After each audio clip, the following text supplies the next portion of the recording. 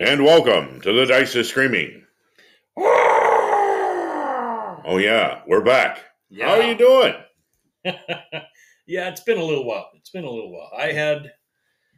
Oh man, there's no nice way to put it. I've had a really rough month. That's all right. I was so happy when I got back from vacation. Everything seemed like it was going so well, but I lost a lot of people that have actually passed away the last month. So it's been a lot of grief and a lot of like gatherings, celebrating the lives of people that a lot of us were very fond of and that we miss. So yeah, enough of the grim topic, but I'm back. And he's Mike, and I'm Randy. So Yeah, we are. and this is a Dice is Screaming podcast. The failed will save from a gibbering mouther. We're confused and don't know what to do, so we'll probably attack something or mess it up. There's a few random eyes just poking out here and there and a whole bunch of chatter. We don't even know. We have no pretense of sense. Well, we never offered one in the first place, but here you are, and today we're going to be talking about blades in the dark. Not knives in the dark, not knives out. It's... For the gaming podcast, it's the equivalent of a 30-foot rope for a 50-foot cliff. True, but if you can take that 2-6, you'll be okay. But walk it off. We're going to be, it's just 2-6. Today we're going to be talking about a game that's been making a little bit of a splash, and we've been talking about things like movies and stuff like that. So, getting back to some of our core, but we're also creeping up on that 300 mark, and so we've been a little remiss on talking about some of the things that we wanted to do to celebrate this and celebrate with you guys, because of course you listen, you folks support us, and we really appreciate that. So I'm just going to go ahead and pull the Band-Aid off. We're going to start the hype train. I've got reactions to give away for this. Reaction Figures has issued a bunch of D&D action figures against Yankee, the Sorceress from the Errol Otis red box set, and the Ifriti from the Dungeon Master's Guide, first edition, Advanced Dungeons & Dragons Guide, Dungeon Master's Guide. So I'm going to be offering that, Mike. Classic X Series module.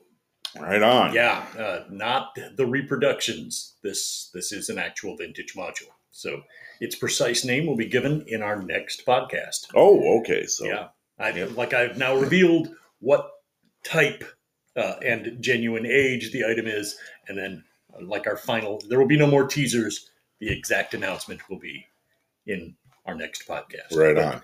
But yeah, so you can see that there's a couple of things on the table here that are I feel like these are pretty cool.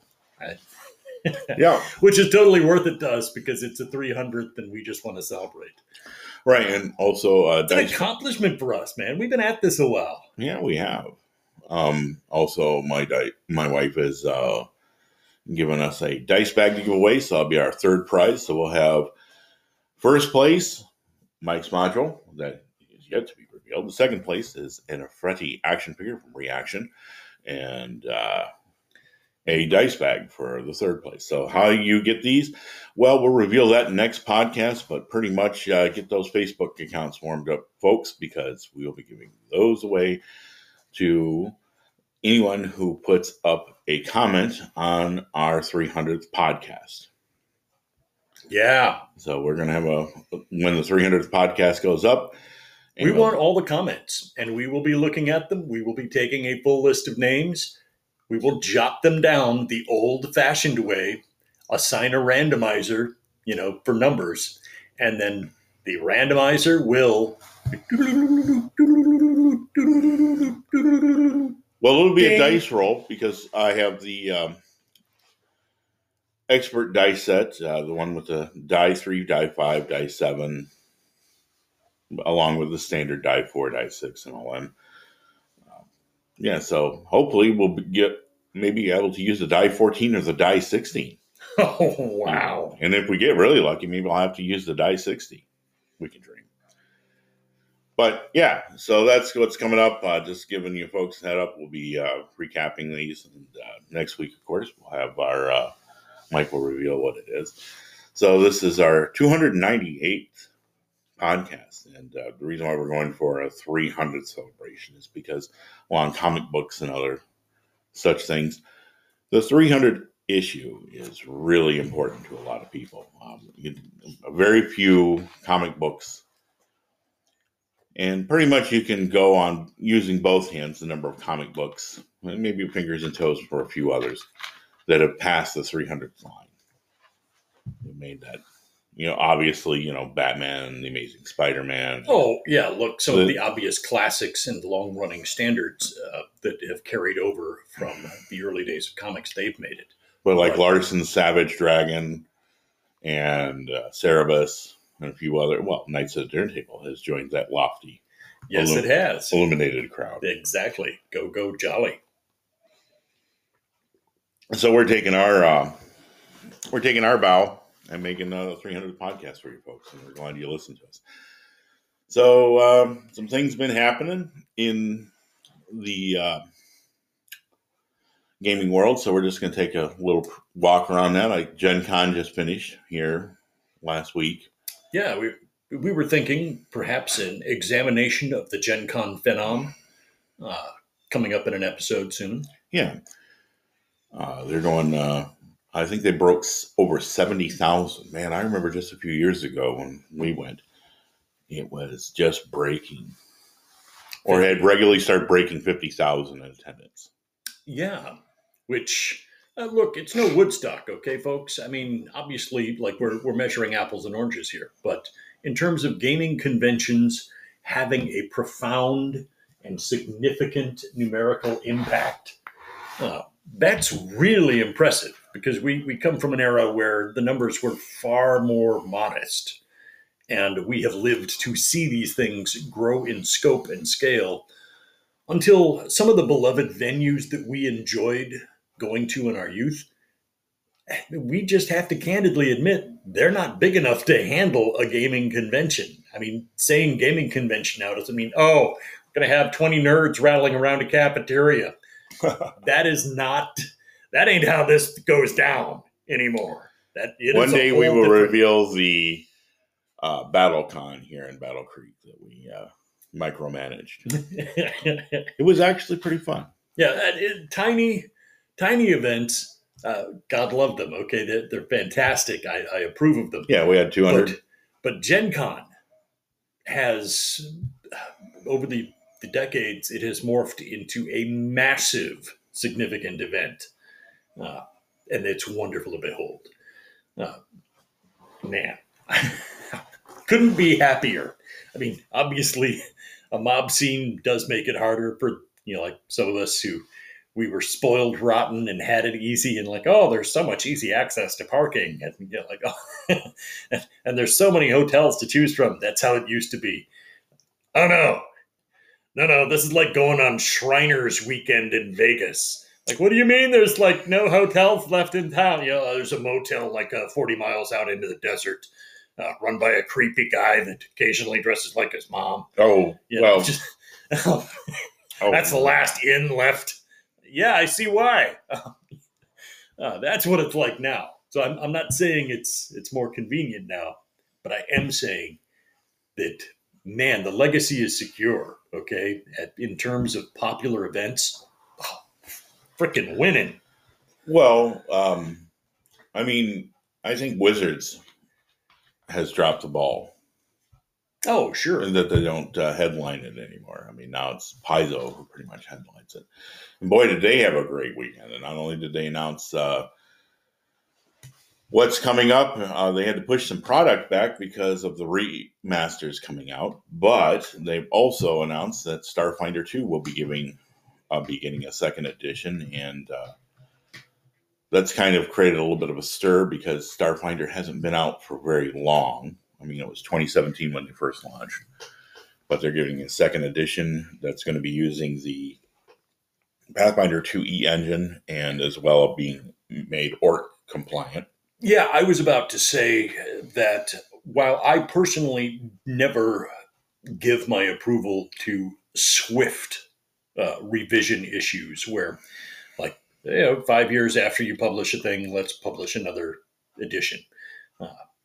In this case, I'm giving them a pass because, and only because, they have had to legally restructure a lot of their terminology that prefaced a lot of their issues and some of their rules structure uh, to bulletproof themselves against potential conflicts. Right. And Pat, So that I'm going to let them have a pass this time, but only this time.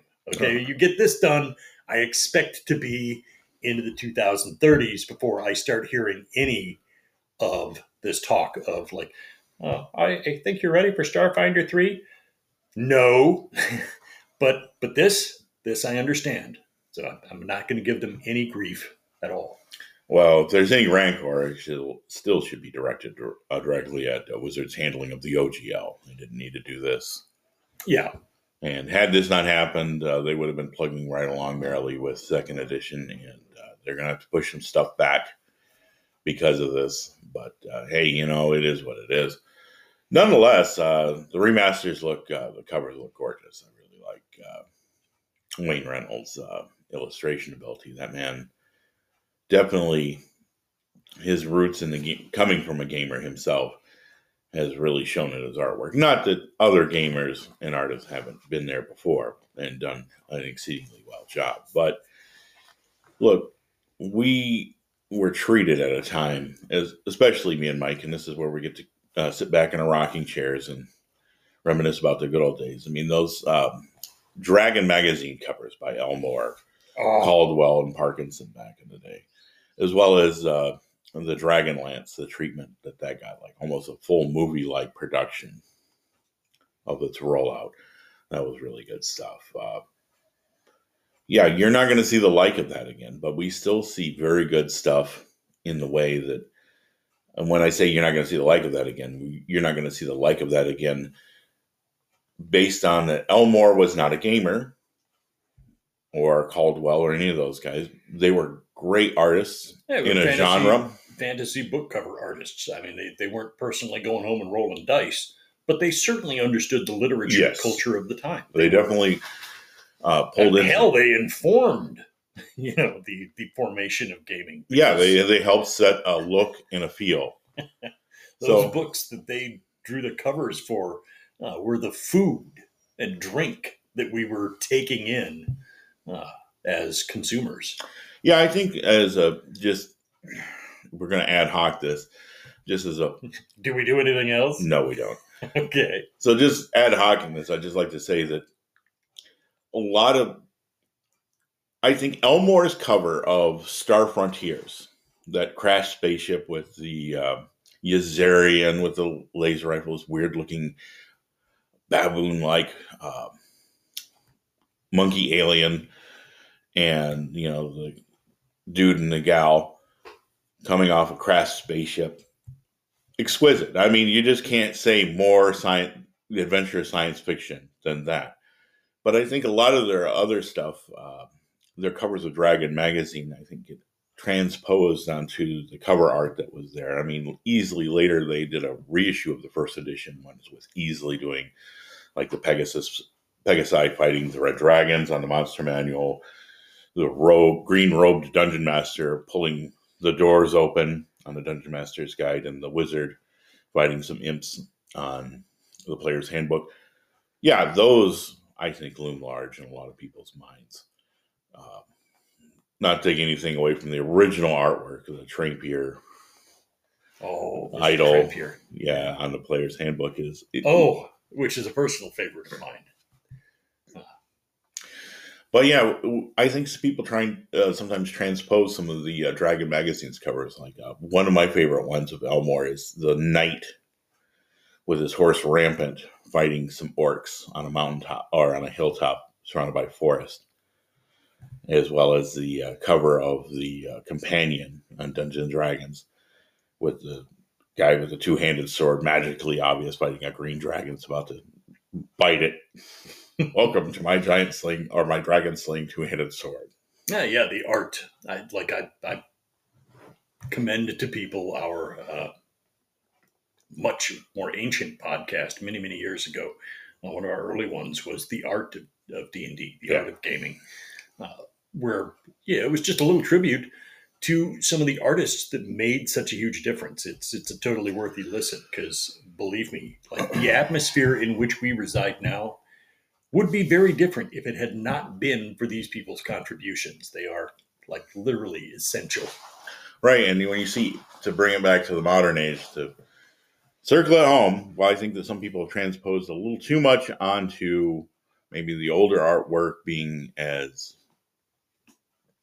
prevalent as it wasn't until later. Now we have a new era. It's being threatened by AI art.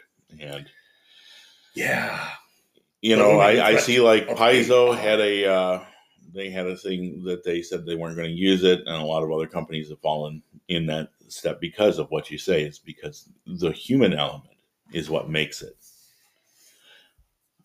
It transforms it from just a simple graphic into something much larger and bigger. There is a personal touch that cannot be matched. Like in terms of developing stock backgrounds, I see the usefulness of AI, and I'm not. I refuse to go down the road of absolute instinctive gut level, like this is how Maximum Overdrive started. No. Okay, let's scale the panic back. I see the usefulness of it in making things accessible to people who do not have those skill sets themselves, to be able to engage in creativity with a tool that makes it possible for you to express something that otherwise, like, you literally could not have done it. And I'm one of those people. Like, hey, I'm perfectly willing to brag that there are things Mr. Mike is great at. Like, you need a house painted. Holy crap, am I good? You need some sassy commentary. Okay, I'm a fair hand at that some of the time, particularly if I've got my scotch in me. But leaving those aside, one thing I'm truly not is an artist. I cannot get an idea from my head onto a piece of paper in a visual medium. And I can't even do it using like the computer brushes and mediums. I gave it some efforts, and frankly, they were terrible. I don't have the patience, and I also lack a bit of the coordination. So I look at this and I see a tool that would be in a toolbox that would make it possible for me to quickly express something in a visual medium that I would not have been able to do a year ago. I'm pleased by that. But from a corporate standpoint, the potential for abuse is so rife. You're like, oh, at last, we don't need these artists suckling at our teat. We don't need these writers, slowly winnowing away our billions in profits. All these leeches who are of no value, just working, taking all that money from our hard work, which without writers or artists, their hard work is nothing. Their contribution is nothing. Didn't create anything. They deserve nothing. I have no empathy. You mean like CEOs? Yeah, that is exactly who I'm talking about. The top tier here is like, how do we just get a product out of the market without having to pay anybody to work on it? It's like that is the abuse of AI that a lot of companies that have a deep, serious, thoughtful working relationship with their creatives are rejecting AI in advance. Just like we're not going to go there. Right. Because we value, like if we lose this pool of talent and this pool of creativity, we're just going to be a bunch of guys frantically waiting for the computer to spit out the next concept we should try to chase down a rabbit hole. That's not a good direction to go in, and the smarter companies have already figured that out. And I think that, as an aside to that, look, Mike, you're not trying to create your own artwork for a product to sell. when there's actual artists who have spent their lives perfecting their craft, you would know how to go to them. And that's where I think that a lot of these companies are coming from, not as a backlash of some weird virtue signaling. Not saying that there isn't some knee-jerk reaction that, yeah, I just don't like AI because I don't want Skynet. But look, there's a certain point where it's very reasonable to say that with the concept of AI art, there's something to be looked at. How can it be explored and help people create things that they normally couldn't, versus putting people who have dedicated their lives and their skill and their talents to making something that so they can not only be employable but also be valuable. Careful there, on the unemployment line, right? And so there's a lot of that I think is necessary and real, that is just not there. But it's nice to see that finally Wizards is sort of stepping up to that, rather than saying like, how they hired an artist who does AI work, and of course that's what they work with, and they wanted to use that artist, and then now they're kind of like, well, we'll do it in this one case, but we're going to look at employing real world artists. Yeah, that would be great. Thanks, Wizards. Trying to. Yeah, it's being skillful at like making use of AI to generate art without actually having to do any art yourself. It's a different thing when it's personal creativity that is stymied, and here's a tool that allows me to move past my own limitations. Love it. When it comes to a thing that will alter the environment, putting creatives out of work, that's not great. Well, also stealing other people's work.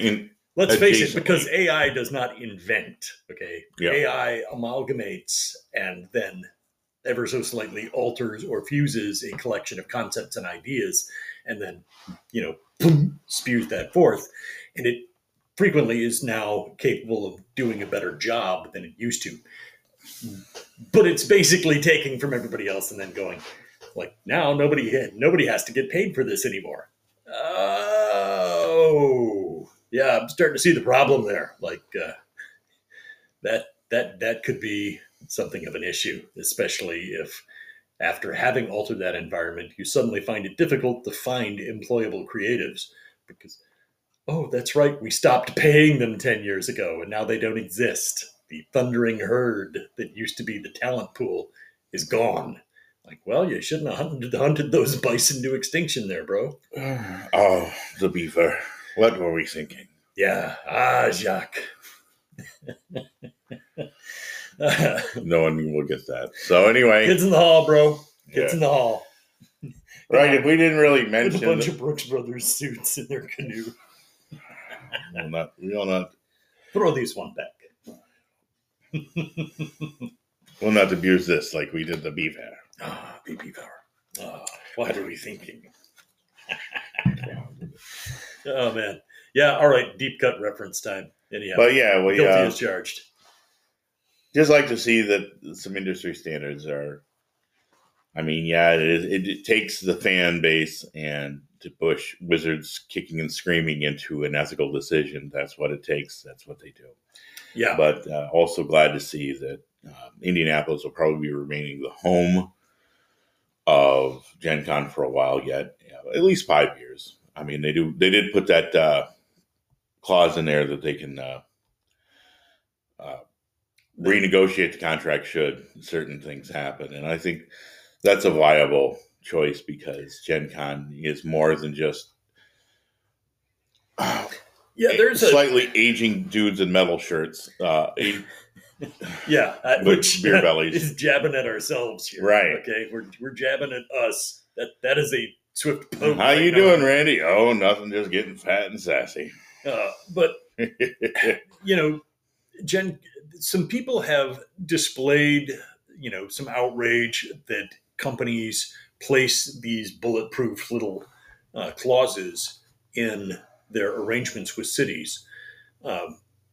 And like the lost aspect of the debate in these culture war arguments that explode periodically is that, like, and I brought this up on the show in different forms at different times. Brand value. Okay, there's a deep-seated disrespect for the value of a brand, and there is now like kind of a mental gap where people do not get that a company's identity, their brand, their logo, damaging that with a large portion of the population to make another portion happy is not good for their business. Okay, there's no such thing as a business that goes, well, we're not here to make money. You know, that is not why you go into business. You know, these are sharks. And what does a shark do except swim, make baby sharks, and eat? Okay, they do shark stuff. That is all they do. They have no other purpose. Know the animal you're working with. And when these companies take steps to not damage their reputation with a significant portion of their customer base, that's not a terrible or inexplicable act. That is not like weird outside sources influencing the do stuff. No, that's money, because money talks and BS walks. And like they've done the math on this, so they do not like to be boxed into scenarios where they have to support something that a very large number of people find detestable. I understand why they do those clauses, and I accept it. I'm like, yeah, that's guarding your investment. That is understandable conduct on their part. I don't consider any of their conduct truly admirable, because it is always rooted in, remember the shark reference there. It's always rooted in. Well, in this case, we're not dealing with Microsoft or Apple, but we're dealing with the entertainment company that runs Gen Con, which, hey, you know, the difference may be, hey, you're dealing with a lemon shark versus a mako shark. Okay. Meg. So Meg 2. There's a whole series of things that we could probably do a whole episode about it, but I think that you summed it up pretty well. So we'll land the plane on that. Yeah, good to Gen Con. Looking forward to going there next year again. So that'll be something that we didn't go this year, but my family's return will be heralded by probably an Airbnb and an Uber subscription to move around. So anyway, sweet. More on that at another date. But last but not least, the Astrogalomancer here. Oh, yes. We almost forgot about the poor fellow. Oh, wow. Snake eyes, bro. Oh, well, that doesn't portend well. Should I lie? No. I think we'll do it. All right. We'll tell them the truth. We're going to be talking about Baldur's Gate 3. Yeah, in stereo. Yeah, exactly. We both have gotten our paws on it.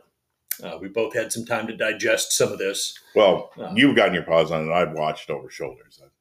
I'm too busy. The missus playing it? Yeah. Oh, good for her. Man, I got to say, visually stunning. But I do have some complaints. I do see some minor structural flaws. I don't think they're critical flaws. But like, aside from the ridiculous controversies that people have made out of comparatively minor elements of the game, legitimate elements of the game, but not that significant. Aside from that, there's some minor structural flaws that, like, I could have been happier.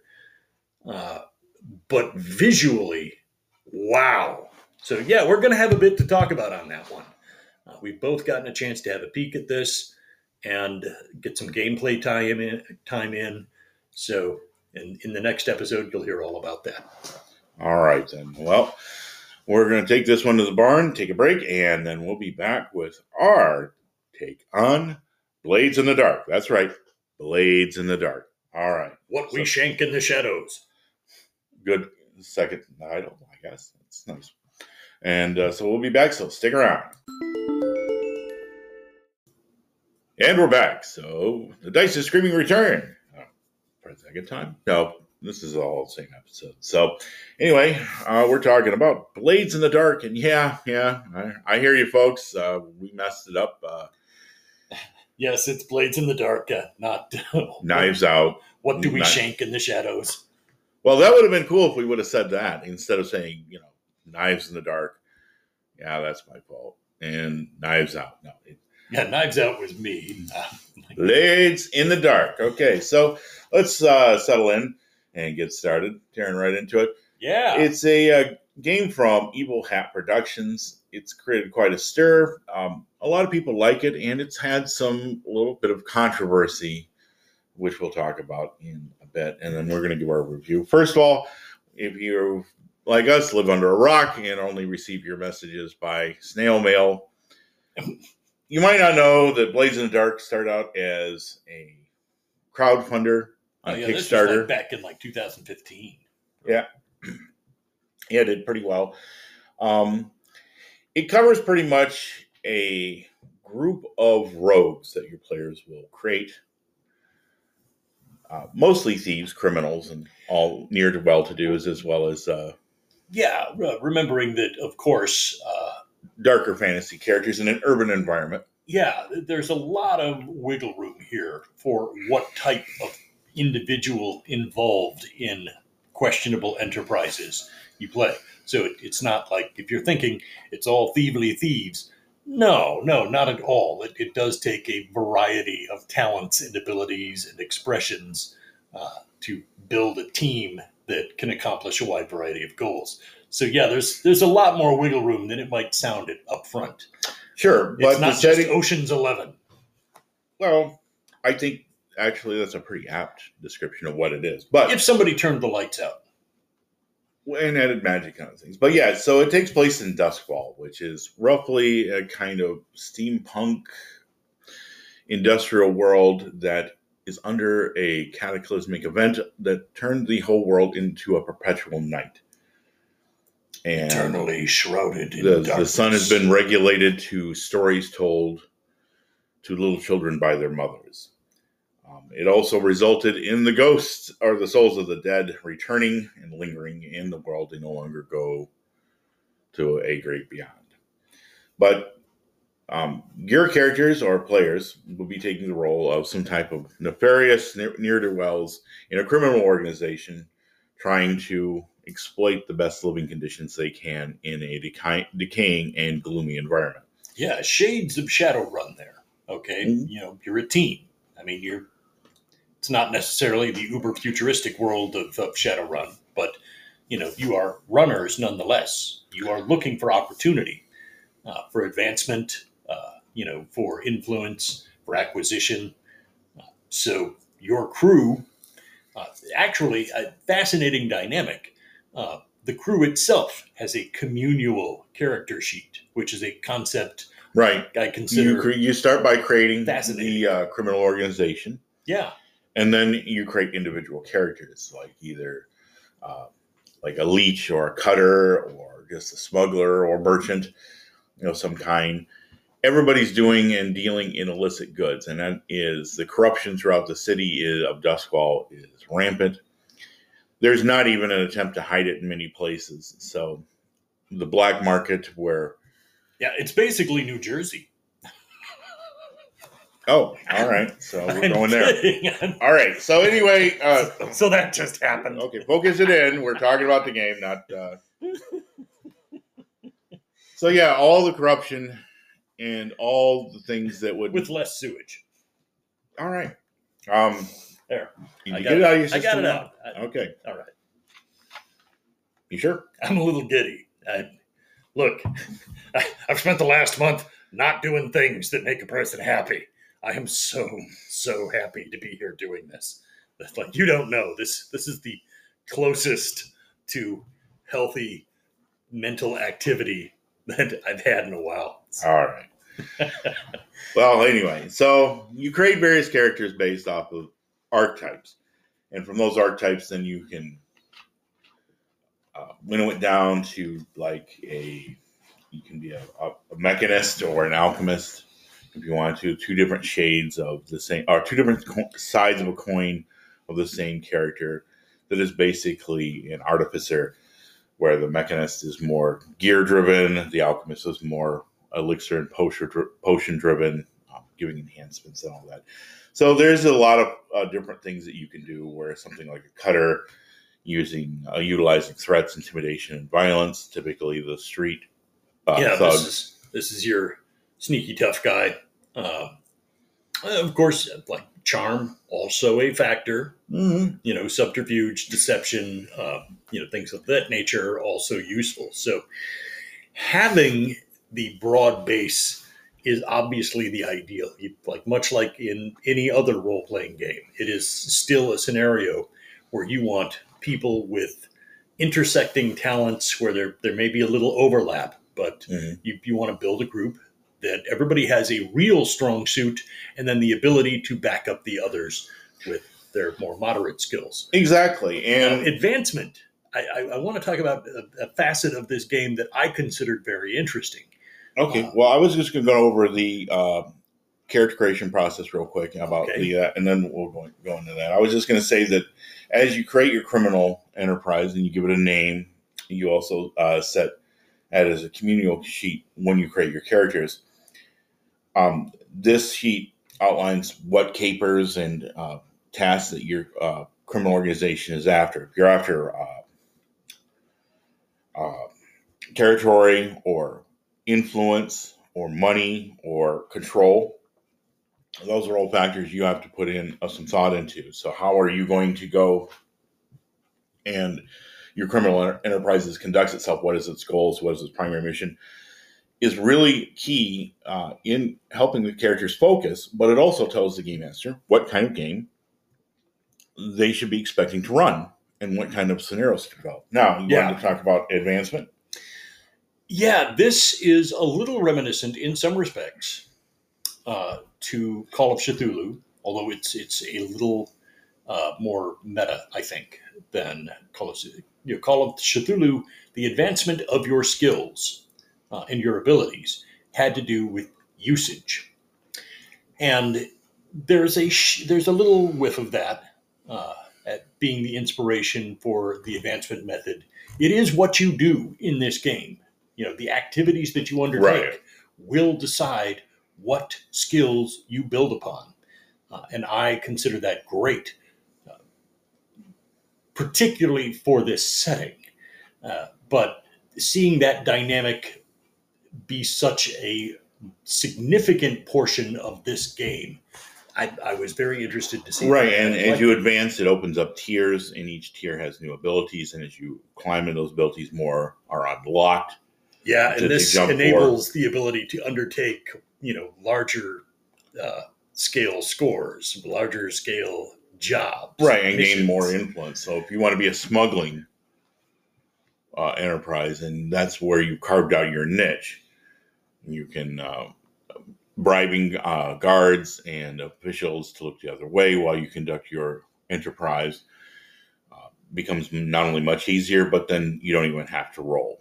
You have a number of people on the payroll that just nominally do that for you, and Yeah, then that things of paper no lesser longer difficulty. becomes a dice rolling mechanic; it just becomes automatic. Yeah, you're no longer the chump change guy who is down on the docks personally having to bribe or threaten a couple of transporters to look the other way if some merchandise doesn't make it to where it's supposed to go or gets added to something that it shouldn't have been Yeah, in. That's the personal level that you're going to have to work at the beginning. But as you move up, as you advance your skills, some of that is the work that's handled for you. Now you've got to work on how do I negotiate with the people who want a piece of my territory without going to full out war? Or should I go to full out war? And this is what I'm really going to have to deal with is clearing the way for my yeah. Like you have a gang of cutters that you leadership. can send against your enemies, and it's just rolling mechanics. So we'll Yeah. talk about the mechanic system. And this one, it's pretty simple. Basically, you roll a number of six-sided dice equal to the number of points in your matching action characteristics. So, 1 through 3 on the dice is a non-success. It's not a failure; it doesn't generate anything. 4 through 5 is a partial success, which means that you succeed, but there can be a complication. And a 6 is a perfect success. Now, note that like this lends the DM some room. Like that 4-5 zone. Uh, you know, that's really where the DM gets to add a little creativity. Right. And what complications do you assign and how serious should they be? well, it's more of a negotiation process than a straight interpretation by the game master. Yeah. The player may have a number of 1s and 1 through 3s, but still have 1 6 and 2 5s. So they'll obviously succeed, but there's going to be some complications. You send your crew of cutters to go rough up a rival's clubhouse or a gang headquarters, and you're going to lose a few. Or they sent the message. Oh, we did it, boss, but we need a little time off. Yeah, we got 3 guys who are like laying in beds. So then the game master and player work out what happens in interpreting those roles. And that is a unique mechanic. The rules cover it fairly adequately without being too explicit. In other words, not to force the game master to work in a certain way or players to have an expectation of failure. There's enough negotiation room. And I think that at its core is what I really like. Is because this starts to work on improvisational storytelling. And unlike some of the early stuff from White Wolf, you see less of the crunchy mechanics and more of the influence between the game master and player to tell a story that is exciting while still having the uncertainty that dice bring in. One of my complaints about another storyteller system of like this, particularly Vampire is that it was all dependent, all or nothing. The player rolled, the game master interpreted the results, which was pretty normative for the time. And I'm not saying that, that was the old-fashioned way. I'm not trying to poo-poo that. But it spelled out pretty much what a success and what a failure was. And the player just kind of had to sit there and take it. Where in this one, they can negotiate. Like, well, maybe I did this. And the game master can say, well, all right, well, you weren't able to take their main cache, but you were able to get a leader. So you captured one of the leaders of your rival organization, you can ransom them back or pump them for information. Yeah, there's another, which in our earlier episode on like navigating what happens when, how to navigate player failure. Mm-hmm. Okay. I mean, is failure truly failure? I mean, is it like, why does it have to be death and instantaneous destruction and all is lost? Avoiding those situations will serve you well in this game. It's not designed. This one is actually built to have a workaround where, like, okay, you're not going to get to your goal as easily as you thought you were. So now we've added a complication, and we and this allows the consequences of even failing. Puts the characters in a desperate position, which gives them more room for advancement. So you're just not throwing the players we should mention that dynamic here, okay? Is that like they have a more advantaged position where like what they're trying to accomplish is pretty easy for them. They have a kind of moderate zone where things are neither exceptionally easy or exceptionally complicated, and they have a desperate position, which is the most complicated of the bunch. That like they're under the gun, like the clock is ticking, everything is like like they're stuck behind the 8 ball. This is 0 hour. If they're in that, the potential for rewards that will turn into character advancement are cranked up to max. In the desperate position. So players will normally look for ways to make it more desperate and convoluted. Even if they don't, like it means that they don't react to the concept of being in a desperate situation with total hatred. They're like, this is Opportunity City. Right. Like this only happens like once per like game session. We get in a desperate sitch where our backs are against the wall, and this is the XP's moment. And they don't do traditional XP's here. But players get it. They know that this is the opportunity that they need to advance their character. Right, and it still involves a sort of mechanical approach to the rules and the systematic storytelling that was narrative driven, but also dice driven. Both game master and players threaded the needle well on this one. Yeah, and I think not only the threading needle, I think is probably the best analogy, and I'm going to go with that one rather than put mine on there. It's more the fact that you can't nail it, but they did it accurately and very smoothly and add a little bit of flair to this. So I think that's a very exciting part of the system. So players take stress and trauma from these actions, failures and successes, which change their characters a little bit over time. Combat is not a thing in this game. I mean, yes, combat absolutely. I was trapped in a sewer pipe with 200 rats. All I had was a shaving knife. So, pardon me if I get a little nervous tick whenever there's like a mouse on a cartoon on the television. So, yeah. Combat isn't like... Work out for yourselves how you apply trauma from circumstances. But right, and then there's harm, and harm comes in combat. And when fighting an NPC, it's not like the NPC fights back. It's another of the task resolution systems where there's a negotiated series of events from the dice roll to the actions that the players take, which instead of going with stress or trauma, now results in harm and trauma. And, too much harm and too many scars, and your character dies. Or, too much stress, and your character just is incapable of handling it and is unstable. And too much trauma, and your character is taken. Think Theon Greyjoy. Yeah. So there's no strict distinction between combat and other tasks, whether negotiating for a price or trying to fight over the resources available in a marketplace, and intimidate and parlay. Combat, they're all the same.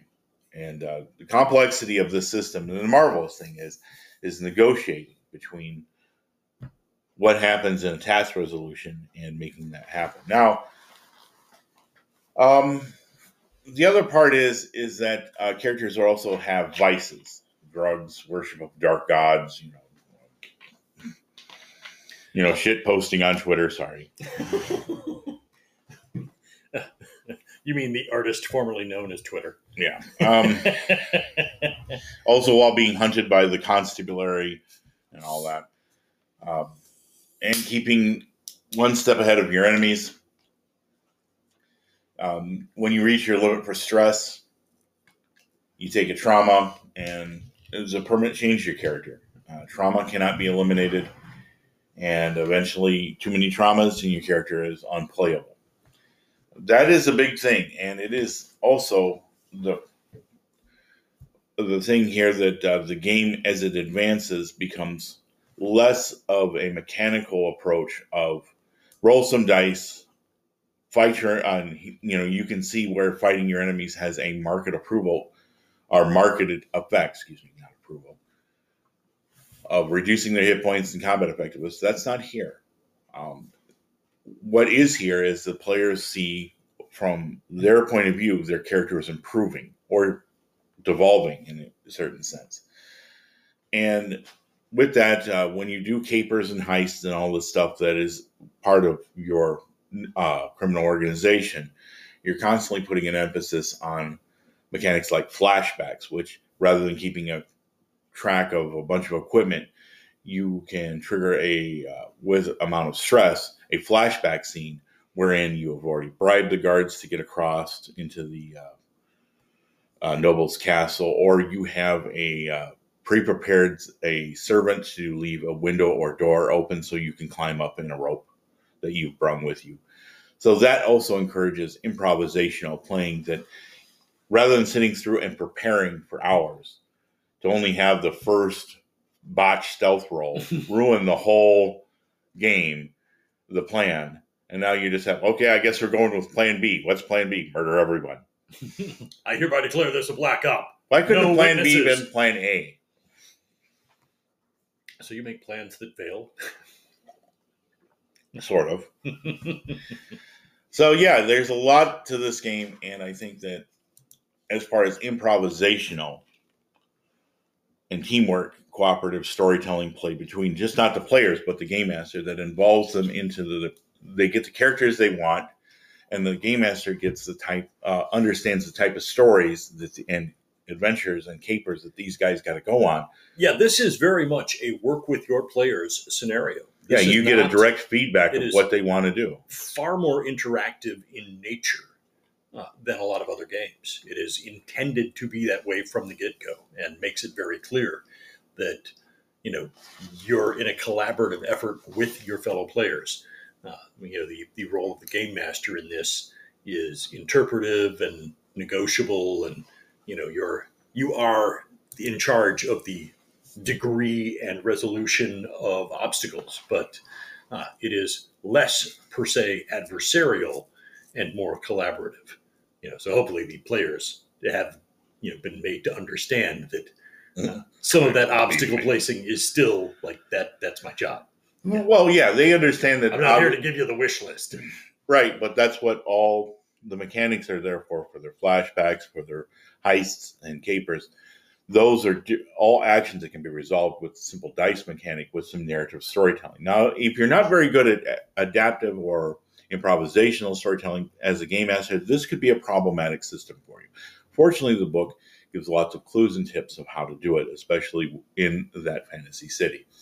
I would also like to mention that there's a lot of thought given to helping players tell the stories they want through the skills or through the mechanics of flashbacks, and understanding that there is a price for being able to kind of trump the game master and the obstacles that he places in front of you in terms of stress. That too much, you reach your stress limit, you get a trauma.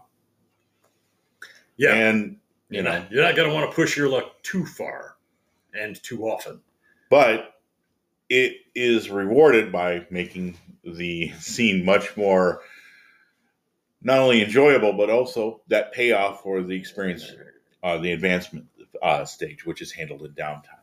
So, as I was trying to tell us, that there's a certain amount of play between planning, downtime, and capers, which are minor events that you do that are handled with just dice rolls. And they can be just like mechanically toss off. Yeah, I succeeded this one. Oh, well, we failed and got some stuff. Bad stuff. Those are things that help shape the tone of the adventure and give the game master and players stuff that they may not be so much interested in anymore, especially as they get higher in their tiers. Now, it's also been mentioned that there's a television adaptation of this. And see, I didn't know about that. Yeah, as they say, in 2021, it was announced that a production company from Britain called Warp Films has signed a development deal with John Harper, who's the author of the game, to produce a television series based on Blades in the Dark. So that's something that's interesting. And also, in 2018, Blades in the Dark got the Emmy Awards for the Best Game Product of the Year, and they also... the coveted Golden Goblin of the Fourth Age. No, it's the Golden Geek Award. Well, yeah. I don't know anything about that one. The Emmys I know a little bit about. But long story short, it's received quite a lot of accolades. And as... deservedly. I have an unabashedly, clear fondness for the concepts behind this. It brings back memories of some of my favorite stuff, which is Shadowrun and Deadlands. Deadlands in the terms that disadvantageous moments are the times that you also find yourself with the most opportunity for earning advancement. The whole chip system in Deadlands. Anyhow, there are tiny bits and nods here and there of some of the best fragments of gameplay from other systems. And I like the way they have been blended in this product. So, yeah, hats off to you, Evil Hat. Well, yeah, and I think that they didn't take, but I think other systems have attempted this in various ways. They pretty much formulated a way to tell a kind of story that engages the players and game masters, keeping both on their toes, because the game master never knows. The dice are the uncertainty factor in this one. And I think that's also... Thank goodness. Now, there has been, as far as the controversy, now we put an asterisk on that, there has been some controversy about... Really? the Critical Role's new system. I think it's what is it? Unknown Worlds. Am I wrong with that? I had not heard of this. I was, how do you say, in the dark. Ooh, I like that. Sorry, dude, I had to do it. It's not Daggerheart. But yeah, several. The one that they're playing, Candela Obscura, probably massacred that. Unknown Worlds. Yeah, they. There's some similar mechanics. Yeah, there has been some say that some twerp saying online that they stole the system from Evil Hat, and here's where you're talking about. Yeah, they really admitted that they took inspiration from some of the other role playing games, and specifically named Blades in the Dark as the way of their improvisational storytelling mechanic. Wherein the NPCs don't really have abilities; they're just a task resolution. You do get people online who don't quite understand the complexity of trying to hold as an IP an extremely broad concept, which is almost impossible. So it's less a matter of theft than like a game of how do we put our own spin on a broader concept. Everybody, I'm sorry, but these complaints to me are reminiscent of the guy. Excuse me, it's Illuminated Worlds. I had to do a quick search. Illuminated Worlds. It's running at Candela Obscura. It reminds me a little of the guy that sued the guy, Michael Crichton, for writing a dinosaur book. And was like, well, he researched my material to write his book. Therefore, his material has plagiarized my material. No, there's no direct line quotes. He didn't cut and paste portions of your theoretical work to make his book. That's not how this works. I don't think you understand what copyright means. Well, what plagiarism or it's not plagiarism when in this case there are concepts that they plainly said that they were using. So I haven't had a chance to look over Illuminated Worlds and make a comparison myself. Blades in the Dark is a fine addition to your role-playing game library. I think that if you have a period where you and your regular group just can't meet full-time and you don't want to be bothered with a whole bunch of online tools to get together, this is a perfect game to play because it happens completely in the theater of the mind and on small, easy to copy sheets, or they can be transferred to PDFs. There's a lot of online support for it, and I think it's a wonderful addition to the fact that where you get away from crunch-heavy rules like Pathfinder 2 and move towards a more softer approach of role-playing, this is a great one. My big criticism is I would have rather seen Tales from the Vulgar Unicorn setting than this one, but I get it. That's what you get. I will warn people of one Thieves thing World before we pack it in is don't wind up falling into the heist hole where it's just basically two people going, yeah, but I knew you'd do that, so I did this. Yeah, but I knew you'd do that, so I did this. Don't let that happen. Put your foot on it. That's the DM's responsibility. Yeah. But overall, this one's a winner in our books. Yeah, so check it out. PDFs available on all the usual list of suspects, as well as you can get a hard copy direct from the Evil Hat Games. So check them out. But all right, that's going to do it for us this week. So we're going to bid you adieu and kiss it goodbye. So until next time, may the dice always roll in your favor. We're out. See ya.